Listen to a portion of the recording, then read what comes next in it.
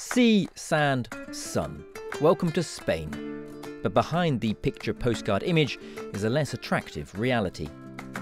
Spain has some of the biggest inequalities between its regions of the European Union. To reduce those gaps between rich and poor, the European Commission earmarked €37.3 billion to Spain as part of its cohesion policy between 2021 and 2027. The third biggest package in the EU after Poland and Italy. Half of those funds are set aside for investment in the 5 poorest regions: Andalusia, Extremadura, Castilla-La Mancha, Ceuta and Melilla. The main goals: create jobs and promote social cohesion, accelerate the green transition and finance innovation and the digital transition.